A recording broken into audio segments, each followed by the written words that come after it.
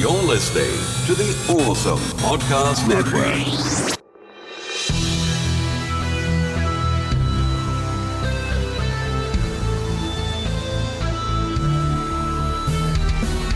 This is 80s Revisited. I'm your producer, Jesse Sedgley. And now, your host, Trey Harris.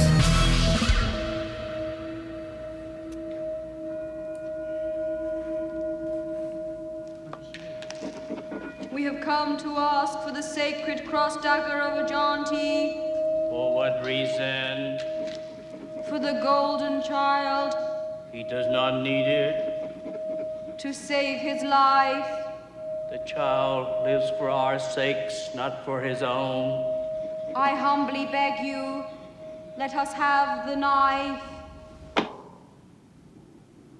Let him ask it.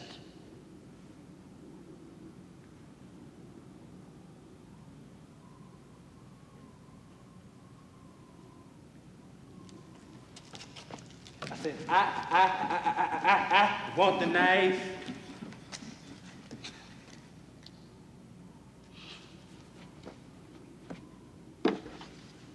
Let him ask again.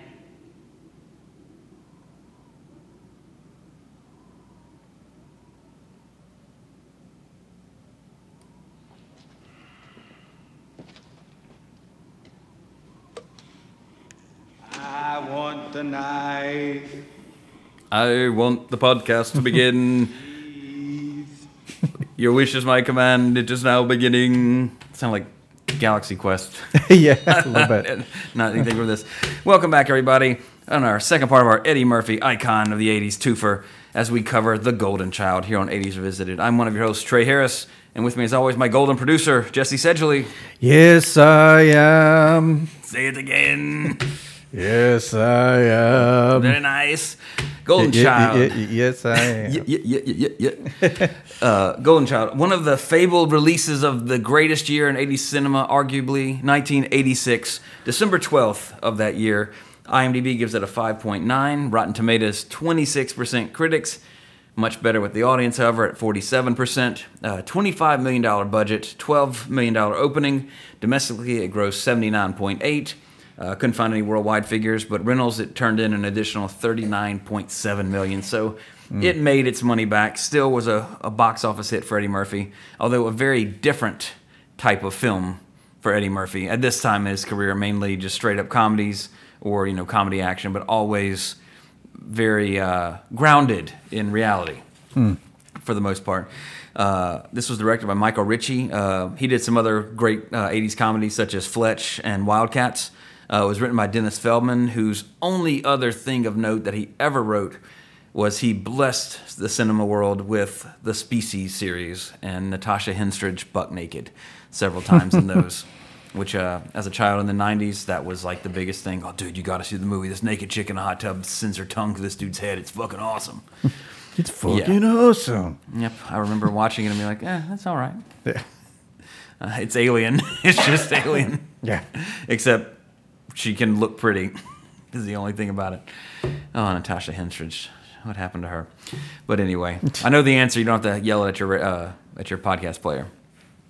But anyway, What happened to her? She went on to play in John Carpenter's last studio film, Ghost of Mars. Oh. And that was the only other thing I She's remember still doing from stuff? All this stuff like Ice Girls and TV movie, 2016. Badge of Honor, which is Direct to digital video, apparently. has Martin Sheen in it and Haley Duff. Oh, wow. Moving on up. Yeah, she's moving somewhere. Well, she's done a lot more recently than I thought she did, put it to you that way. Yeah, she's still working, so that's all. Oh, that's good. She's still pretty, at least, based on that internet picture. Yeah, She was always very attractive.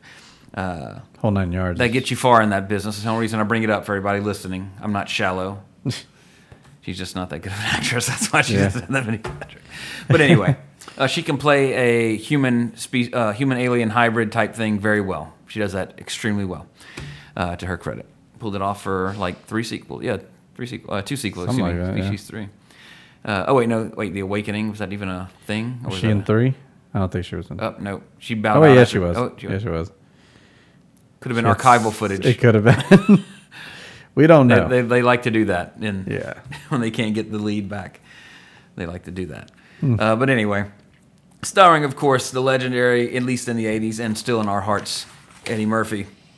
As Chandler in this film, of course, Beverly Hills Cop 1 through 3, Night Professor. You listened to last week's episode, I hope, so we covered all that there. Yeah. And also, you might be watching this and being like, I know that villain. What is that dude from? Well, it's Charles Dance, everybody. He played Sardo. Of course, the late, great Tyrion Lannister. Spoiler, sorry, for Game of Thrones. Of course, and also recently he was in Dracula Untold. But also, I love to remember him as the villain in Last Action Hero. Yep, he with was the smiley great. face eyeball. He was great in that film. He was the best part. Have a nice day. And then he looks back and the eyeballs the smiley face. Nobody remembers that. It's so good. Last Action Hero is an underrated Schwarzenegger classic, directed by John McTiernan of Die Hard fame and Predator. Underrated, great film. Just I think the meta-ness of it just Written by the same guy who didn't play. wrote Avengers. Oh, and Ready Player One, Spielberg's next one. Yeah. So yeah, it comes from a good writer. Yeah. That was his first Oh wow. written Oh, credit. X-Men 2. Yeah, the good one. Yeah, Behind Enemy Lines, a excellent. Elektra. Yeah. Oh, and the last. He had a rough time between 05 and 06. Yeah. Or But he bounced back. He bounced back, Avengers, and Yeah. now he's back at it again. Hey, good for him. Well, yeah. Pacific Rim Mostly. sequel, which love it or hate it, I loved it. So Transformers you 5. didn't. Oh well, hey, at least with his repertoire, there might be Yeah. a chance of it being better than the last four. Yeah. But I have no. If there's no humans in it, it will be better than the last four. If Yeah. it's just the robots fighting. But we've You know had that won't discussion. happen. Yeah. No. Strangely enough, Charles Dance's character in this is Sardo, which I've been. I love to binge watch old shows when I can find them. And the flavor of the week lately has been Are You Afraid of the Dark from Nickelodeon. Watch it before we go to bed. A few episodes. It's good, cheesy, stupid, fun. But they had a lot of recurring characters on that show, which I didn't remember revisiting it, if you will. Yeah. Snick revisited. But yeah, one of the most annoying recurring characters is Sardo, a magic store owner guy who's stupid as all get out. And every time I see him in an episode, I'm like, this is gonna be stupid. But anyway, so I recognize the name, and you might be like, I heard that name before. Yeah, it's Sardo. He has some stupid little saying on Are You Afraid of the Dark, which I don't remember, thank goodness. But anyway, moving on. Yeah, Charles Dance. Charlotte Lewis was Ki-Nang. She is best known after this for pretty much starring in TV shows that were canceled really quickly and you've never heard of. Oh, yeah. She did not get work for a long time. Yeah, which is a shame. Very pretty. She was one of the ladies on Seinfeld. Oh, I remember her. So, I mean, she had a couple of notable appearances, but this was pretty much her biggest thing that she would ever be in. Yeah. An Eddie Murphy movie in the 80s, pretty big in terms of her resume at that time, but she would go on not to do much. Very beautiful. Only 18 when they filmed this film. And, kind of odd in some of the scenes that she's in when I found that out after the fact. Like, hey, barely legal. Larry Flint's barely legal club on Bourbon Street. Made me think of that. And veteran of the podcast, Victor Wong as the old man. Of course, Big Trouble in Little China, which is not the only time you will hear me talk about that movie during this podcast about revisiting this film. But also, he was the grandpa in Three Ninjas, which you should remember, and also Last Emperor. But pretty much any film that had anything to do with Chinatown or the East in the 80s, 90s, you guaranteed Victor Wong would be in it. And also James Wong, I think was his name, the Cassandra's father from Wayne's World 2. Oh, right. I'm pretty sure it's James Wong. No, that's the director. Yeah, who am I that's the thinking? director. It's James. What's his damn name? Isn't he in this? James Hong, not Wong. Yeah. That's Victor Wong, James Hong. Excuse me. Yeah, of course, plays Dr. Hong in a little bit part. Yep. But usually him, Victor Wong, James Hong, and then the dude from Die Hard and Big Trouble in Little China, Victor. I can't think of his name. But he was the Asian tough in Lethal Weapon. Right. Oh, what was his name? Victor. I want to say Victor for some reason, but I don't think that's right now that I'm trying to think of it. But he'll pop up real quick. No. See, here's the problem. I'm seeing Victor Wong here, and it keeps clouding my judgment of people's names. James Hong, So Victor Wong. He's somewhere on there. Yeah. It's gonna bug me until I see his name now because I'm Sure. Well, who did he play? He was just like the random dude. I don't think I could look up random. No, dude. but I will recognize his IMDb picture the second Okay. it comes up. Al Long. Al Long. Oh, okay. That's it. Sorry, Mr. Long. I didn't mean to call you Victor or something. Oh, wow. Yeah, but Starting to look like he was hiding in a hole. those three actors, if it was a movie in the 80s that involved any character of Asian descent usually, and they were male, one of them three is probably in it, if not all three of them, or at least two of the three, which we get two of the three in The Golden Child. Which, as I mentioned last week, it's really just Big Trouble in Little China with Eddie Murphy and Rated R. Which, that's not a bad thing. Nope. Big Trouble in Little China is a lot better in my opinion, but hey, it's all about opinions on the show. Golden Child still revisiting it today. This was actually only the second time I've ever seen like the on Netflix, I should say, the real version. This says it's actually PG-13. Oh, is it? I thought it was rated R. Well, according to IMDb, but what do they know? Well, they know a lot more than I do because I get a lot of information from them. I could have swore this was rated R. Well, that's my mistake. Yeah. Okay. Well, now it's lost a lot of points. Yeah. Yeah, it says PG-13 Okay. on the VHS So cover. it's just the Eddie Murphy version of Big Trouble in Little China. It's not the R-rated. Yeah. Pardon my French. I was about to say, find like the back of the VHS case because I swear this movie was. I would have put money that it was rated R back in the day, but not the first time I've been wrong. Yeah, it says PG on the bottom corner. When did PG-13 come around? That looks like a European rating or a Canadian rating. Okay. I could be wrong on that, but I mean, what do I know? Just host podcasts about the 80s. Doesn't mean I'm infallible. This is an opinionated podcast. Yes. The views and theories of Ader's Visit are not necessarily considered fact by court of law. But anyway, moving on. If it is PG, it's still, like I said, the movie poster the official movie poster should have the rating on the bottom. Yeah, none of these have it. These are just VHS covers. It's garbage. Anyway, we'll double check because hey, IMDb could be wrong. It's possible, but more than likely, I'm mistaken. So yeah, I take back all that stuff I said about it being the R-rated version of Big Trouble in Little China. About PG-13 on Google. Yep. Yeah. My mistake. Huh. How about that? You know how it works with your memories from the 80s. Things get, thrown into the same, lumped into categories and such. But anyway, this is my it should still be on Netflix if you haven't seen it, as I mentioned at the end of last week's episode. Mm-hmm. But this was only when I rewatched it for the podcast because, as I mentioned before, apparently Eddie Murphy's catalog is on Netflix right now. At least a lot of his good stuff, including all the Beverly Hills Cops. Last time I checked. Anyway, this was only the second time I ever saw the theatrical version, I should say. Because the first time I saw it was on TV, and I was like, this was probably 88, 87. And I was like, wow, this is just like Big Trouble in Little China, except with Eddie Murphy. This is awesome. Bigger, a little more stop motion animation, which is, for the time, still great. Still love to see it. And a little bit more of a mystery angle because he's like a private investigator. And such. But and of course, Big Trouble came out same year, 86. I think it came out in July of 86 because it came out around the same time as Masters of the Universe, I thought. We talked about that, a few weeks ago. 86, July. Yeah. So, yeah. Bam, I know some things. Anyway, knowledge power. So and this came out in December of the same year, so Big Trouble technically beat it, although they were both in production at the same time. And in fact, they actually offered John Carpenter the job of directing The Golden Child, but he's like, nah, I got something better cooking. Don't worry about it. And of course, I'm good. Yeah, I mean, 80s John Carpenter, you can't touch. Sorry, like let him make his masterpieces, and beyond that, it's debatable. But wait, you didn't like The Ward? I don't even know what that is. I started that on Netflix, and even I love John Carpenter. I will make excuses for his bad movies, but I just couldn't finish that movie. I can't defend you anymore.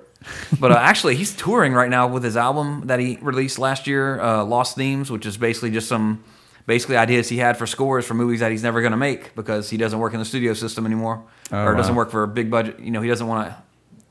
Ghosts of Mars ruined him from making big budget films, which honestly, he works better with a small budget, as his previous work kind of shows. Small budget for their time as opposed to what would be considered a big budget release at the time, I should clarify. Mm-hmm. He knows how to make stuff work, and I think being on a cheap budget, is what made him an effective director. Utilizing what he had and making that out to be, like people always, Spielberg and Jaws, the shark wasn't working, so he used Spielberg himself was like, I had to be very Hitchcockian with the camera. Well, Carpenter's the same way, except I wouldn't say he copied Hitchcock. Everybody was inspired by Hitchcock, don't get me wrong. Yeah. But I think Carpenter is very underrated in terms of his influence on cinema. Personal preference, Wes Craven, God rest his soul. A lot of people are like, oh, but when you look back at his body of directoring work, in my opinion, Craven had some great ideas, but he wasn't the best director. But then when I look at Carpenter's work, it's just like it's night and day to me. Like Carpenter's one of my favorite directors. Obviously, as I mentioned on the podcast, one of my favorite directors, but underrated as well. But of course, he did Big Trouble in Little China. The first episode of 80s Revisited. Don't judge us by the audio quality and the content. We were just getting started. We were just three people in a room with some microphones and a big dream. I have to revisit it. Now, might have to, like with good audio and everything. Actually, we need to find somebody else who hasn't seen it and let them watch it and then revisit it just to see if people today just don't get it. Episode 200. Yeah. Hey, there you go. We're revisiting of the first revisitation on 80s Revisited. There we go. We actually planned an episode. Hey, we plan most of it, like every now and then. I don't hear it till the day of, but well, these last two was like, shit, we need to record this week. What have I seen recently? Okay, I've seen Mannequin. I didn't finish rewatching Scarface. I did watch Eddie Murphy last weekend. Let's do those because it's very relevant to the 80s. Seat of my pants planning went into these last two episodes. All right. But anyway.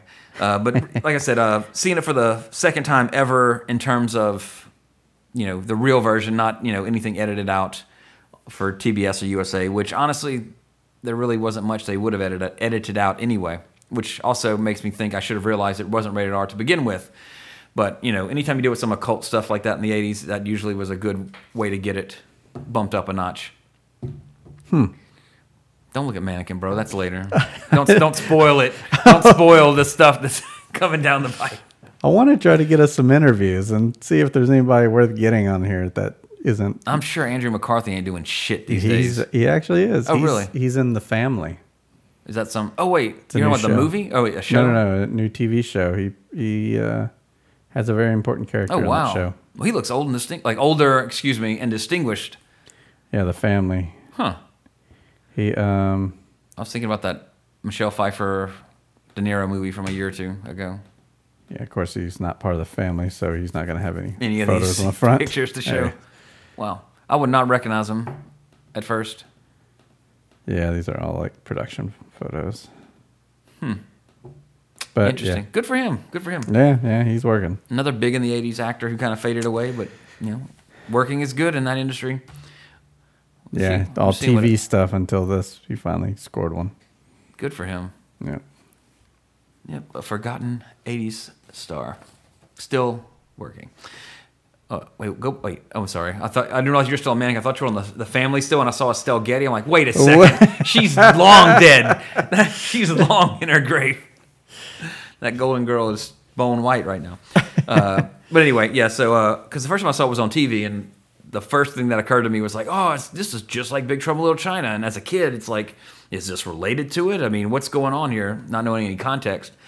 Loved it as a kid, but unlike a lot of the other, unlike Coming to America or Beverly Hills Cop, this one wasn't one that tended to be replayed a lot on network television back in the day, on USA or TBS. I guess because of, as opposed to the box office it made, as opposed to some of the other Eddie Murphy films, they figured might as well play the ones that made a lot of money because you can get better commercial revenue or whatever. So, I always remembered it. And as a kid, honestly, two things I remember most about this movie, which of course when you watch it recently after not seeing it, those are the things that stick out with you. The two things I remember most was the Pepsi can getting up and walking around and dancing. And then the other thing that the first time I watched it, always like irked me about the film was how he can't spill the water when he's going through the little trials, but he blatantly spills it all over the place. And as a kid, I was like, oh, he's totally spilling this water. So watching it, I was like, yeah, that was like the two things that just, like, I clearly remembered. Everything else, didn't remember hardly anything. Except, of course, the stop-motion animation demon at the end. Which is always fun to see in any film. Can't go wrong with a stop-motion animation demon. Anytime you want to throw that in there, that's cool. But yeah, watching it again I'm very familiar with Beverly Hills Cop 1 through 3 and Coming to America, seen that haunted house style.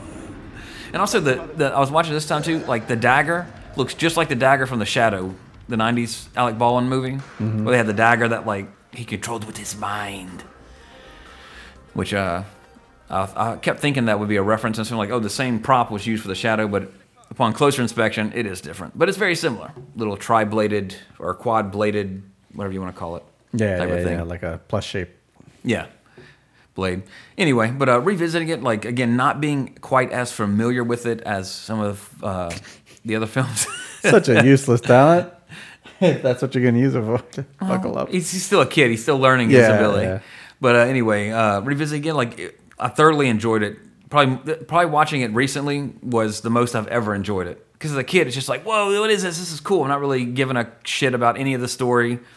It's just watching all this crazy stuff happening, and then Eddie Murphy basically being Eddie Murphy, as I mean, funny as hell back in the 80s, but he's pretty much always Eddie Murphy in different roles. Except Coming to America, at least, you know, he did have a princely quality to him in that one, made it a little different.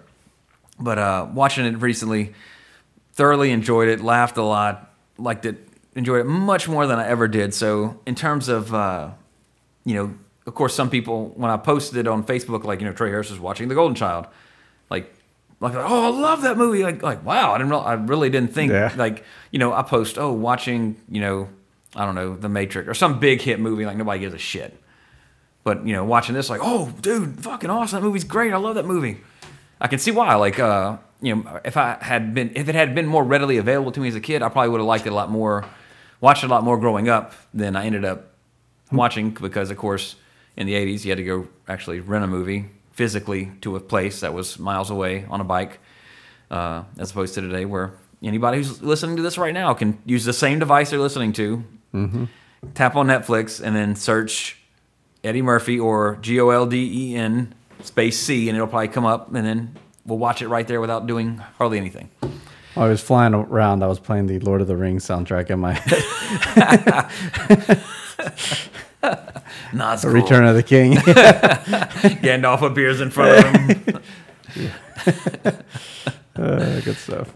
But yeah, so if you haven't seen it in a long time, by all means, I would recommend it, giving it a watch again. Again, a total 80s movie. And again, Big Trouble in Little China is the reference here. If you like Big Trouble in Little China, I think you'll like this. It's not as good. It's not as good. Eddie Murphy, love you to death, bro, but you're not Jack Burton. There's few who can hold a candle to Jack Burton, and U.S. Chandler in this film, sorry. But anyway, moving on. Although the Golden Child is referred to as a boy throughout the film, the young actress is actually a female. Oh, snap. So, the Golden Child is a girl. I thought this would have been interesting. Again, the road not taken, so to speak. But it was originally intended to be a serious adventure film with none other than 80s Mel Gibson. So Riggs would have been in the lead role. But after he turned it down, and eventually they got Eddie Murphy at that point, okay, we got Eddie Murphy for this now. We can't shoot it like this. We have to make it a comedy, which I think works in its favor. Although I really do think that if they had gone the other way, it probably still would have been a pretty cool film. It went a serious Mel Gibson type tone. Yeah, I could see that working without being like, God, that's odd, in terms of this. And strangely enough, I mentioned John Carpenter was offered the chance to direct it, but Eddie Murphy's first choice, because again, 80s Eddie Murphy had a lot of clout at this point, so he could kind of, you know, make demands for his films. His first choice for director was none other than George Miller, Mad Max, and of course Babe for those who like bacon. And George Miller turned the job down, and his reason was because Eddie Murphy kept him waiting for a meeting for 4 hours. So after that, he said, nope, done, not doing it, see ya. So I don't blame him. 4 hours is a long time if you're waiting on somebody. CPT. And waiting in 1986, that means no iPhone. Yeah. You got maybe a magazine, newspaper and an issue of Time, or, you know, whatever else. You know, highlights, Ranger Rick. Wow. Depending on where you're waiting. So he said, fuck that, not doing it. Famed Hollywood stuntman and martial artist, also professional wrestler, it should be noted. Judo, Gene LaBelle, has a cameo as the drunk biker who coughs in Eddie Murphy's face. He's this gentleman who you can see in a bit, cameo basically in here, trained such people as Chuck Norris and most recently Ronda Rousey. Wow. So, and he did some stunts on Batman and Robin. Yeah. So, yeah. And some other ones. Yeah, I would just maintain the fact that you trained Chuck Norris and Ronda 246 Rousey. stunt credits. That's pretty impressive. That's a lot. How old is this gentleman? Very old. Oh, okay. He's a supervisor at this point. He's not doing any stunts. Right. Born in 1932. Yeah. So, yeah. Still, See what his first credit is. I'm curious. as an actor in 1961. Ventures of Ozzie and Harriet as a hood, so he probably got fake punched. Yeah, as a stuntman. It goes all the way back to 62, same year. Stunt double, one episode. There's Munsters, stunt coordinator. Yep, so started Stunts. age of 30. Wow, that's old for like a stuntman. Yeah. Wow. Tons of, wow. Almost any, name a movie, he's probably done stunts in it. Major Payne, End of Days, Man on the Moon, Dude, Where's My Car? Bruce Almighty, Reno 911. Hey, there you go. Oh, a lot of them. Wow. So that means, let's see, he was born in 1932, so in 2003, he was like pushing 70 doing stunts on Reno 911. Anytime they took down an old man, it was him. That's incredible. To be a stuntman, I don't know what condition the guy's in. He doesn't have a picture on IMDb, so maybe he's hideously disfigured from all the stunts. Could be like Vince McMahon. Yeah, takes off just balls to the wall, ripped from all this. This is a hardcore motherfucker. Yeah. Oh, wait, go back up. Batman and Robin. It said Arkham Asylum guard. Up or down? I'm sorry. Down. Okay. Now in Batman and Robin, there's 2 Arkham Asylum guards in one scene. One of them's Jesse Ventura when they're guarding Mr. Freeze, which is kind of like a cameo. I wonder if they're referring to him as the other one. If so, he's really easy to spot. Let's see. Just curious as to what this dude looks like. Oh, Well, there's the end joke in Batman and Robin not that it matters because the whole movie's a fucking is that joke. him? Maybe it is him. He kind of When looks Bane like is- Rodney Dangerfield. A thin and emaciated Rodney Dangerfield. Let's assume that's him because that dude looks like a 70-year-old guy. So let's just say that it is. Let's assume that it is, I should say. But I've already been wrong once this podcast, so it could be again. Anyway, during the quest, and one of the looks like him. mentioned several times on IMDb and in the forums. During the quest challenge, there's at least one instance where some of the water is spilled. When the pillar falls from under him and he's hanging, when he places the glass on the next pillar, he clearly spills some. As I mentioned, even as a child, non-golden, of course, that bugged the shit out of me. I watched this stop motion. Whoa, Snake Woman.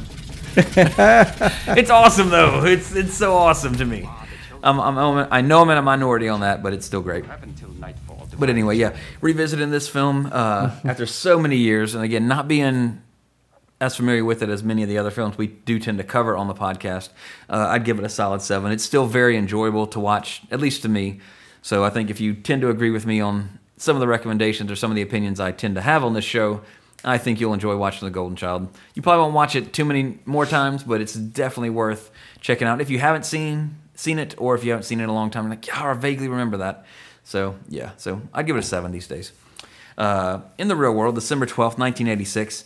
And we've had this problem before to where we've done a movie in 86, and we've already talked about the real world thing that happened because 86 is arguably the greatest year in 80s cinema history in terms of the releases.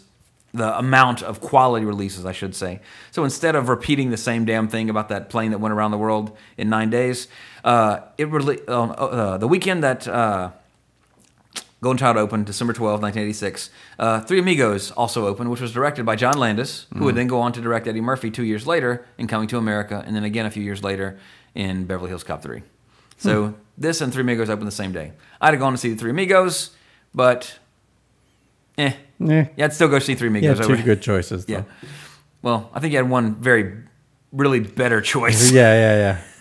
I think Three Amigos was a 9 on this podcast, so that's still one of the greatest 80s comedies ever made. But you can't go, there's, again, as I mentioned last week, there's a lot more bad Eddie Murphy movies that you could watch on Netflix than The Golden Child. So, again, give it a watch if you haven't.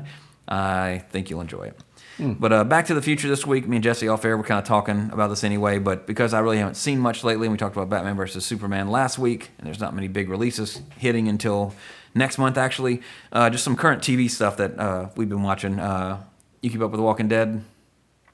Yes, I am one episode behind, though. I haven't watched the latest one. Well, it's. I think I can't. Actually, at this point, you haven't watched the latest one. No, actually I have. The one from this week that we're in. Oh, yeah. Well, actually, by the time this airs, the season's over. Oh, is that it? Yeah. Oh, okay. Because this week, as of this recording, this coming Sunday is the season finale. Oh, okay. So 90 minutes, shit's going to happen. Yeah. It's the season finale. This one goes up in a week and a day, so. Yeah, so it'll be. Yeah, it'll be behind. The world will be in shock from who knows what's going to happen. Yeah. Okay, this is my prediction is Negan's what's his name? Jeffrey D. Morgan's going to appear, and he's going to kill one of the main characters, and that's how your season's going to end. The comedian. Yeah. How awesome would it be if the door opens and it's the comedian? Be like, fuck yeah. Crossover, bitches. Speaking of crossover, in the opening credits of Batman vs. Superman, which we talked about last week, which also features the most overly dramatic telling of Batman's origin you've ever seen, complete with Zack Snyder's slow motion. Thomas Wayne's played by Jeffrey Dean Morgan, and Martha Wayne is played by Lauren Cohen. So, two Walking Dead now co-stars as of this season, end of the season, play Bruce Wayne's parents in Batman vs. Superman. So I thought that was funny. I filmed casting for a really crappy Jeffrey Dean Morgan movie. Was that The Courier, correct? Yeah, that's the one. The Courier. Man, nice people, though. Nice people. Yeah. Me and actually, while Jason was working on that, we got to go, or we went and saw, of all things, Season of the Witch with Nicolas Cage with the director of that film. Hani. Yeah. He's a nice dude. Great guy. Nice, really intelligent to talk to. Great conversation. But yeah, I got to watch Season of the Witch with this director and a friend of mine. Then we went to a bar afterwards and we didn't talk about Season of the Witch at all. Yeah, because that was behind you by then. Yes. That's Although, funny. Again, Nicolas Cage, I didn't mind it that much. Yeah. He's always great, except when you're led to believe that he's in a movie more than he is, and you watch a 2-hour movie on Netflix with Hayden Christensen and him, and he's only in it for 5 minutes. Oh, that sucks. Yeah, but anyway, Walking Dead's been. I think it started so strong this season. But my biggest complaint with that series, they keep doing it. These damn ninja zombies. Two or three people are going to have a dramatic conversation in the woods. You know, the woods where it's impossible to sneak up on anybody. Right. Yeah. I'm not doing this, Michonne. We can't do this. We're not doing it. All of a sudden, right next. Where was this zombie for the past 10 minutes? They see him in other episodes. Yeah. Other episodes, they see him come. It's like, I'll take care of it. Yeah. But I got this. This time it doesn't. At least once an episode, usually there is some instance of ninjaing going on by a human or a zombie. Zombies. And they're in the woods of Georgia or wherever they're at. Yeah. You can't sneak up on people. Yep. It's a fact. There's no traffic noise. There's no industrial noise. It's even quieter than it is today. Imagine Exactly. you're in the woods and you're just, are you completely unaware of your surroundings in a zombie apocalypse where a zombie can sneak up on you, which is bad enough. Yeah. Or also to where, people just pop out like, gotcha, drop it. Bullshit. Yeah. How long has that motherfucker been waiting in the bushes to ambush somebody who might be walking by here? Or, it's finally paid off. yeah, finally I'm going to get some food by ambushing these people. Or whatever. Still love the show. He's hiding in a berry bush, that'll keep him Oh going. yeah, he just eats. He's just eating berries. Has no pants on, so he just pees and poops, just waiting. Someday somebody's going to walk by here. Since apparently everybody in the world is in this area where they're at. Right. With all these factions and a plethora of zombies that keep walking. But anyway, still love the show. Also, me and Autumn been watching Better Call Saul, which to me gets better and better. I need to catch up on that. I'm about 2 episodes behind. Any episode with Mike is just the best. Those are the best. It should be, Better Call Mike. Yeah, it is. His episodes are just so good. And of course, he was in a tie into Eddie Murphy. He was in the original Beverly Hills Cop as a young man. Yeah, I remember that. I watched something just recently with him in it too. I was like, wait a second, there's Mike. What was that? It was on Netflix actually. Jonathan Banks. Yeah. I hate when I draw blanks like this. I literally just saw him In Airplane? You know, something. It was an older movie when he was young. He was like a henchman. What just was a it? henchman. Oh, I can see all these damn scenes, but I can't think of the movie. It's gonna hit me as soon as Armed and Dangerous. Because we watched it when we were in California. It came on one of the channels there, and I was like, I haven't seen this movie in forever. And then all of a sudden, Mike shows up as a villain again. Fantastic, but I don't see why he doesn't get more work. Especially he's a good voice actor too. Yeah. Well, I mean, he gets a lot of work, but I mean, like, why isn't he like in like a video game voice actor or I just love his voice. It's so good, and he's a great actor. Anytime you need an old badass, I guess probably one of the best things that happened to him was that Sean Connery retired. We need an elderly badass, and I mean elderly in the nicest way, an older person that can be. Did you watch Community? Mm-mm. He was in Community. Oh wow, like 11 episodes. Yeah, I mean he was in quite a few. Yeah, towards the end there. Interesting. That would make had I known that when it was on, I would have been more interested to watch it. Not for me when I don't have cable. Right. It's only on Netflix, if I want. I don't know. I thought it was. I don't know. Yeah. If it is, I will actually watch some of his episodes just because he's that good. His episodes are on Yahoo. Oh. Because he came in late, like after. Oh, okay. After all that shit. Yeah. No. Well, never mind. Sorry, Jonathan Banks. But I'll keep watching Better Call Saul until you get your own show because you deserve it. But that's been really good. Of course, Game of Thrones is about to start back up next month. Looking forward to that. Mm-hmm. And then we've also been watching American Crime Story. Which has been really good. In fact, the reason that one I am watching. Yeah. The reason I told you I was going to be over in 45 minutes was more like an hour because we started it and it was a little bit longer than we thought. So I had to finish watching it. The most recent one? Yeah. So I probably haven't watched the most recent one. But it's awesome. That I've never seen such perfect casting in a TV show. Like in terms of like a based on a true story type. A real world to film counterpart, so to speak, with the exception of Cuba Gooding Jr. I don't buy him as O.J. Simpson. Oh, really? I think they could have got somebody better for O.J. Well, who? I don't know. But I'm sure they had to have somebody. I think they just wanted a name for O.J., a big name. It's just, it's not that I don't like Cuba Gooding Jr. Everybody in that show is so perfect to my memory of that trial growing up with that happening. It's just I don't buy Cuba Gooding Jr. as O.J. Simpson. Right. But it's a fantastic show, especially for, if you're among our age group to where we grew, that was a huge part of our, teenage years, living strangely with that enough, trial. Yeah. So I think that's part of the appeal for it, but it is a dynamite show. The acting is phenomenal. I expect several Emmy Award, or at least nominations for, especially the gentleman that plays Johnny Cochran. Yeah, he is so really good. Like, I believe that I'm watching Johnny Cochran. The dude, they have him made up to look just like him, and he's eccentric like the real Johnny Cochran, and just nails it. How about Travolta? He looks weird. He looks so weird in the show, and like Autumn's like, that's just because he's old and he's trying to look like Shapiro. Nah, the dude looks weird. Yeah, he does. He hasn't looked. The last time he looked this weird was when he was in Dragon Hairspray, and I don't know. He just looks weird, but his acting has dramatically improved in the show. When I guess his character needs to get dramatic, a little more so in the later episodes. I haven't seen Ross in anything in a while. Oh yeah, David Schwimmer. Yeah, but it's a fantastic show. I thoroughly enjoy each episode of that, and I've talked before on the show, like whenever something's based on a true story, you better don't take it with a grain of salt. But a lot of things that happen in this show, I remember. And then if I don't remember it happening, I kind of do a little bit of background fact checking. And in fact, Autumn's reading the book that the show's based on. And now when we're watching it, I'm blessed to have the fact, hey, pause it.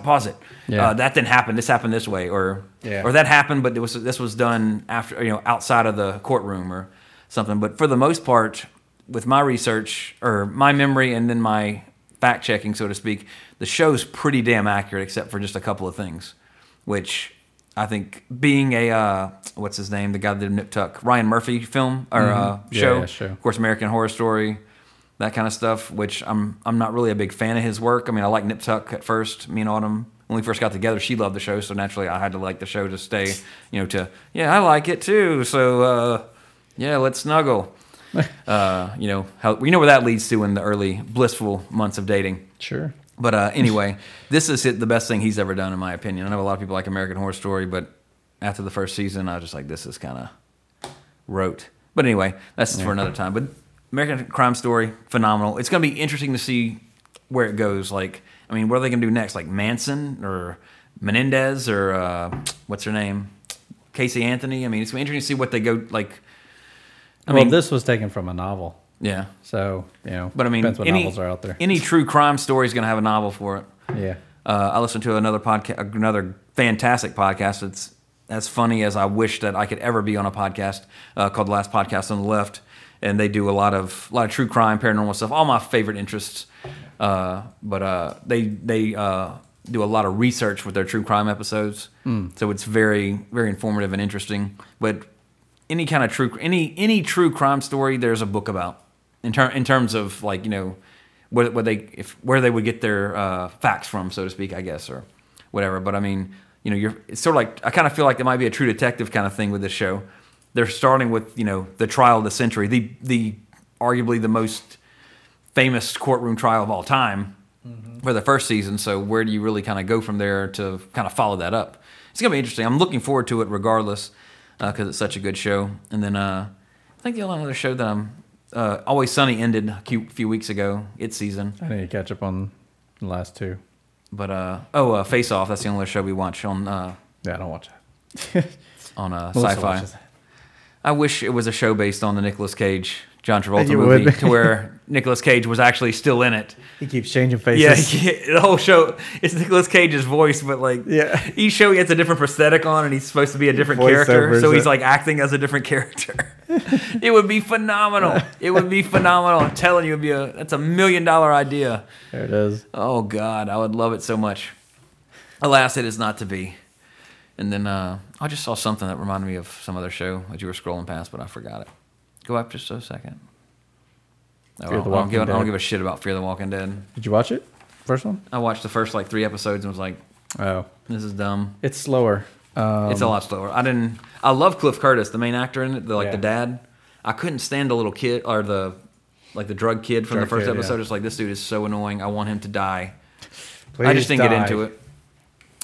But nevertheless, so anyway, drop us your lines on some TV shows we should be watching. And that's the thing, like everybody watches different TV shows. Yeah. So it's like, me and you overlap on some shows. Me and my friend Perry overlap on some shows. But like everybody always has a show to recommend. Yeah. The bad thing is when you recommend a TV show, 9 times out of 10, the other person ain't going to watch it. Their show, yeah. Yeah, it's just simply because like my good friend, one of my oldest friends, Jake's like, dude, Lost is phenomenal. But you should watch it. But I know you're never. He's like, I know you're never going to watch it, but it's awesome and you should watch it. Wait, you haven't watched Lost? No, never watched good. Lost. I've seen the first 2 episodes. I got sick and watched them all. It's like what, 7 While seasons? I was sick. 6 seasons? Well, I want to say 8.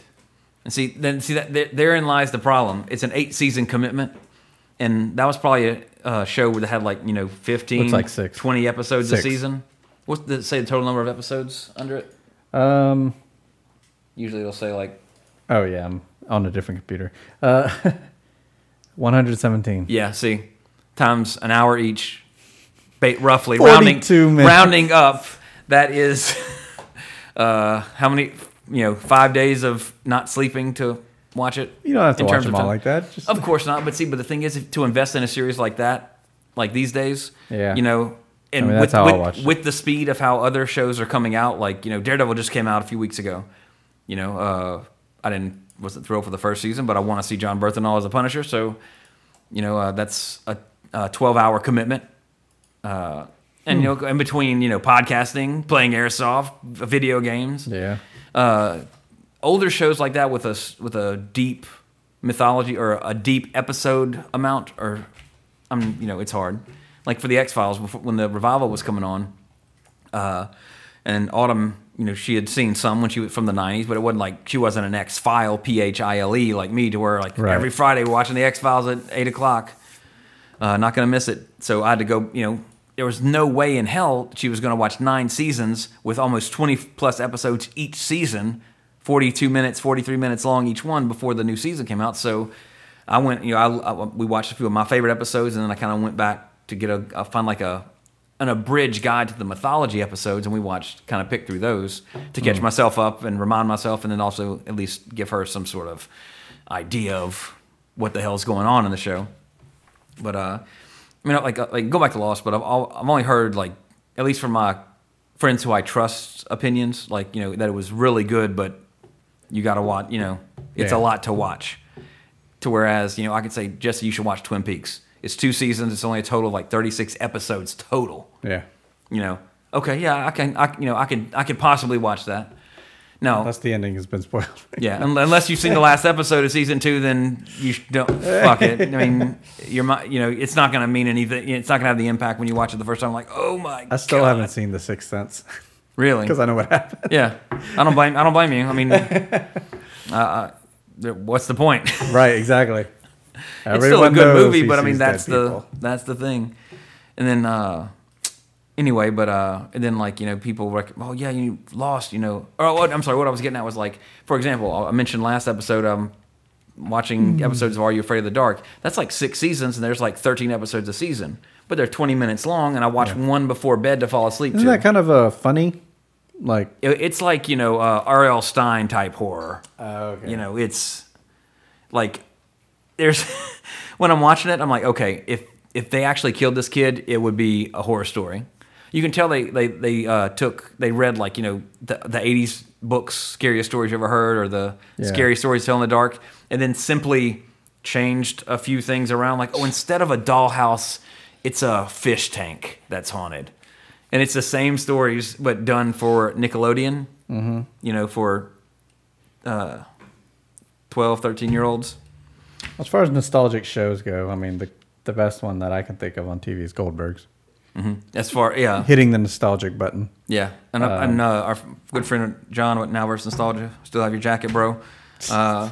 We may. I've moved since. Oh, yeah. I forgot. We talked about that a few weeks ago. We might still pretty have sure Jesse might have it somewhere. If not, I can get It's you in a box somewhere.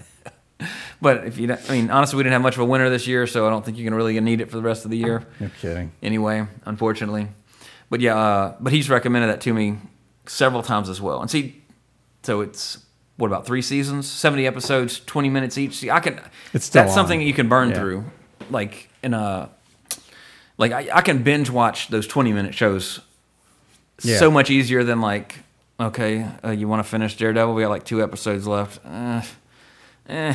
It's harder for me to like justify binge watching 42-minute episodes when sitcoms and shorter episodes, like a lot of old TV, nostalgic TV, right, comedies type situations. Obviously, it's just so much easier just to, oh shit, I've been watching this for 4 hours and watched 8 episodes. Yeah. Whereas X-Files is like, if you watch 8 episodes, you're watching the sun come up. Which isn't necessarily a bad Friday night spent. But just the time commitment, and now especially with the frequency of how like shows are structured, like Walking Dead ends or just ended by the time you listen to this, but then in a week or two, Game of Thrones is starting again.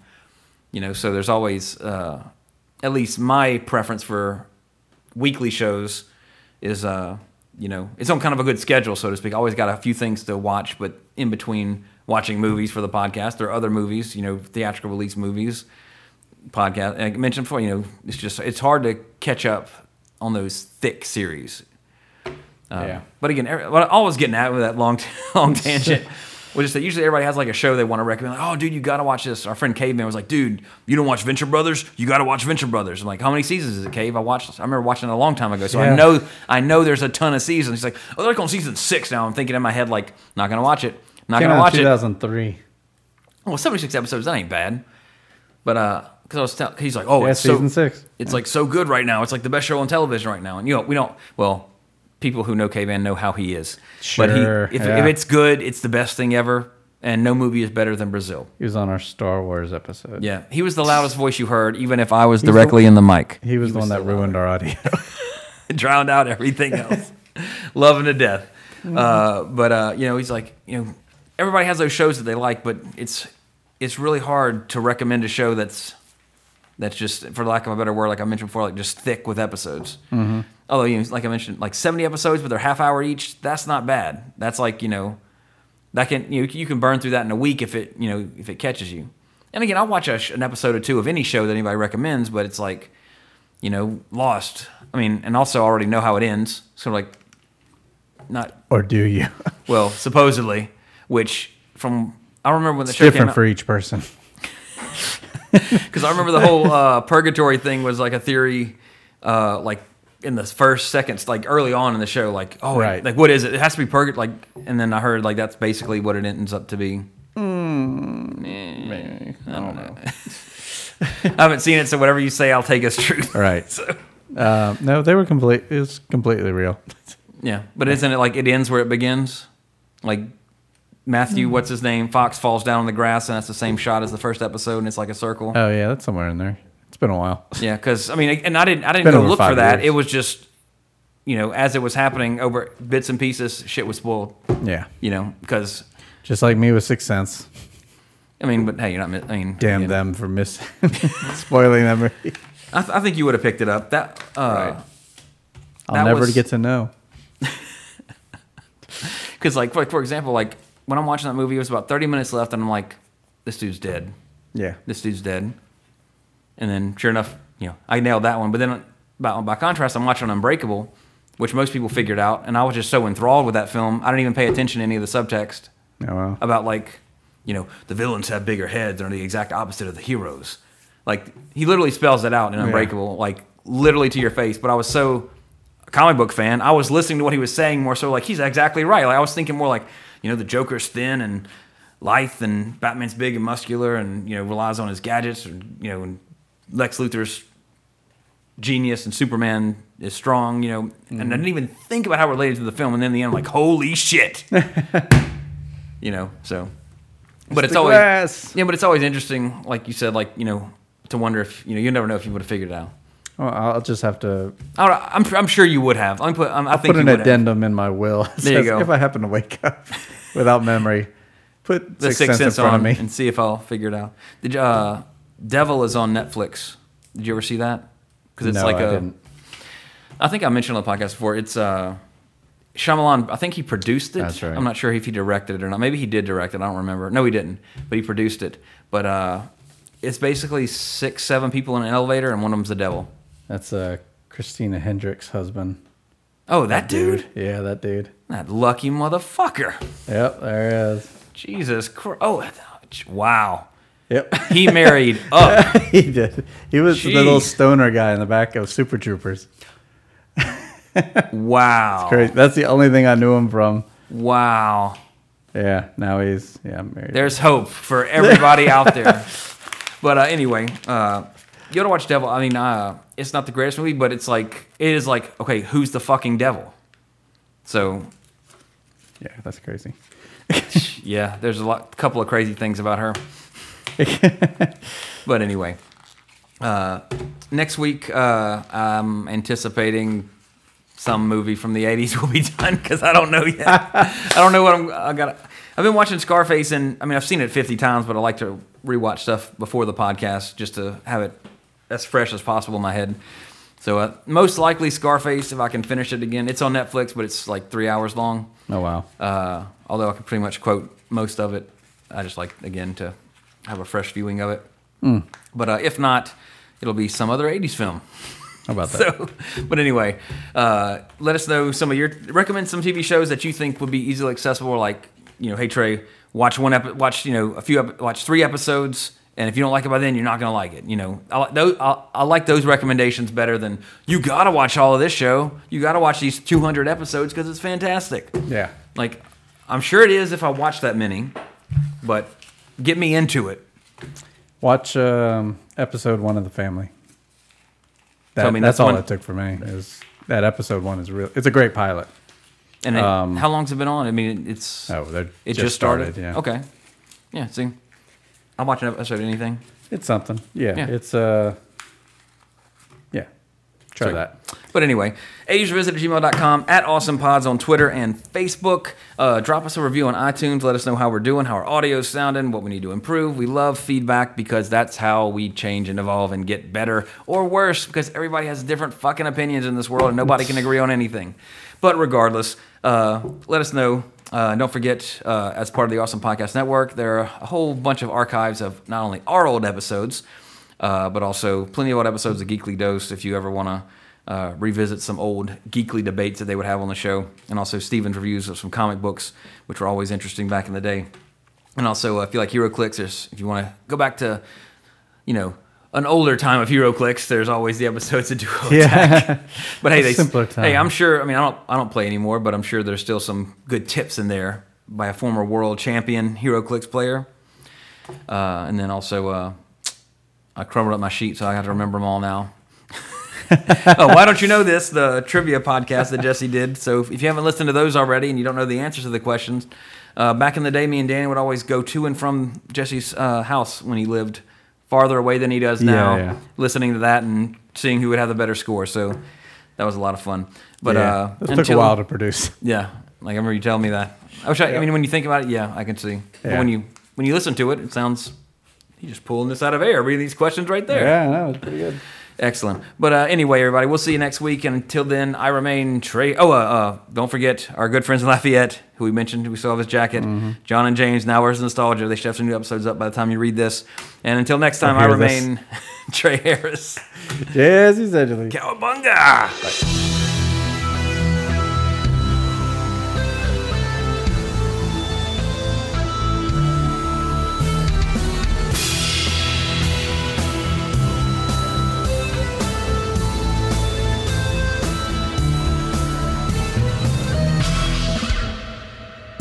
Find this show and more on Facebook.com/AwesomePods and follow us on Twitter @AwesomePods.